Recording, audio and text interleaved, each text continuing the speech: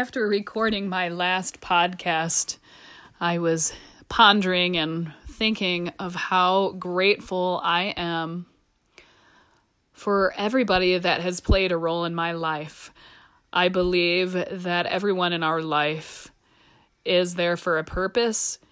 People that have been a part of our life in the past, people that are in our lives now, and people that will be in our life in the future. It isn't a coincidence. It's not by accident. It is by divine design. And I am just incredibly grateful for those people that have given of themselves so selflessly in serving me.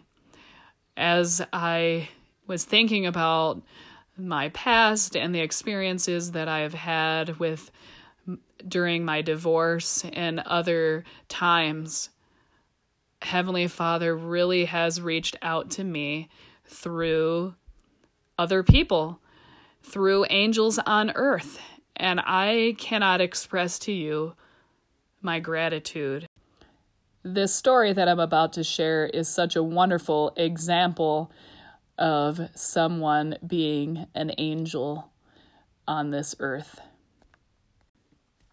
President Spencer W. Kimball urged Latter-day Saints to engage in simple acts of service that would bless others' lives as well as their own.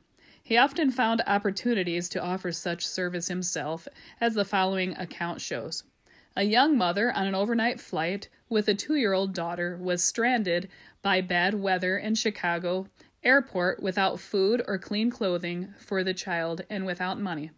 She was pregnant and threatened with miscarriage, so she was under doctor's instructions not to carry the child unless it was essential. Hour after hour, she stood in one line after another, trying to get a flight to Michigan. The terminal was noisy, full of tired, frustrated, grumpy passengers, and she heard critical references to her crying child and to her sliding her child along the floor with her foot as the line moved forward. No one offered to help with the soaked, hungry, exhausted child. Then the woman later reported someone came towards us with a kindly smile, said, "Is there something I could do to help you?" With a grateful sigh, I accepted his offer. He lifted my sobbing little daughter from the cold floor and lovingly held her to him while he patted her gently on the back. He asked if she could chew a piece of gum. When she was settled down, he carried her with him and said something kindly to the others in line ahead of me about how I needed their help. They seemed to agree, and then he went up to the ticket counter at the front of the line and made arrangements with the clerk for me to be put on a flight leaving shortly. He walked with us to a bench where we chatted a moment until he was assured that I would be fine. He went on his way. About a week later, I saw a picture of Apostle Spencer W. Kimball and recognized him as the stranger in the airport. Several years later, President Kimball received a letter that read, in part, "Dear President Kimball, I am a student at Brigham Young University. I have just returned from my mission in Munich, West Germany. I had a lovely mission and learned much.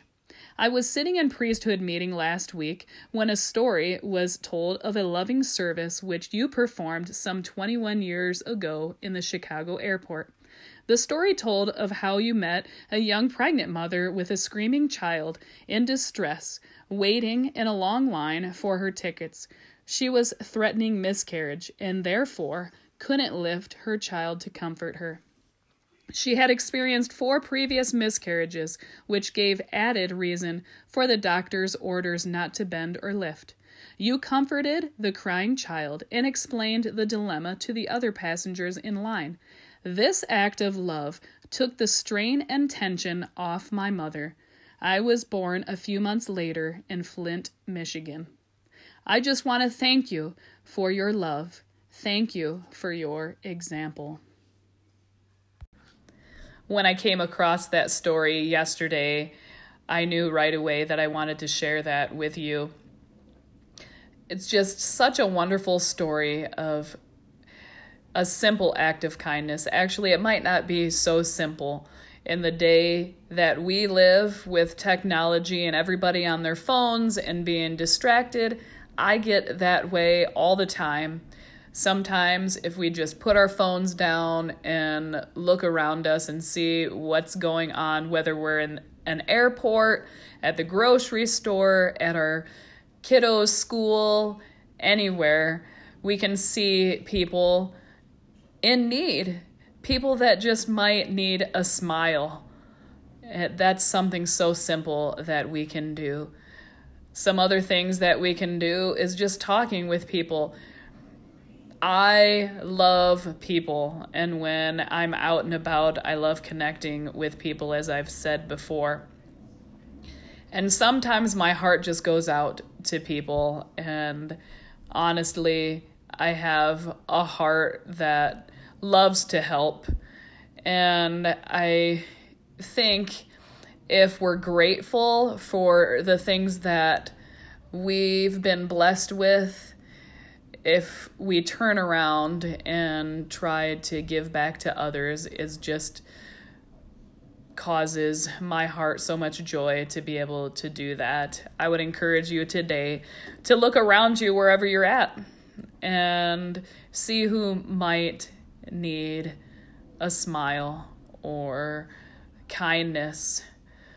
That story of Spencer Kimball reaching out to that mom, how incredible.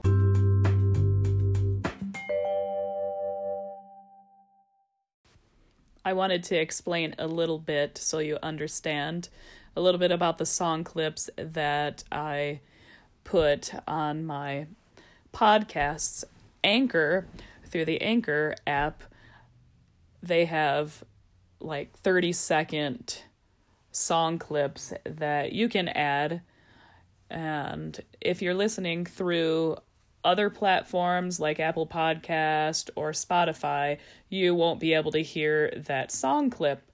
So I am singing the song as well for those who aren't listening on Anchor.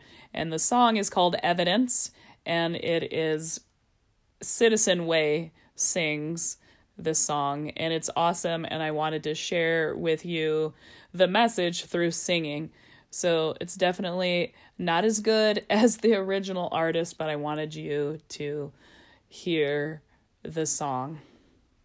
This is Gretchen Carrasco. Thank you for listening to the Grace Undeserved podcast. It's not a flag on a field. It's not a sign in my yard. Not a cause that I join, not a phrase on a coin. It's the change in my heart. Mercy and grace and compassion, they're only words without action. I need hands that are open, reaching out to broken hearts. 'Cause that's the only way this world will ever know who you are. Love is the evidence. Love is the evidence. Might be the pain that you share, might be the time that you spend, or the war you don't fight, backing down from your pride. After all, in the end,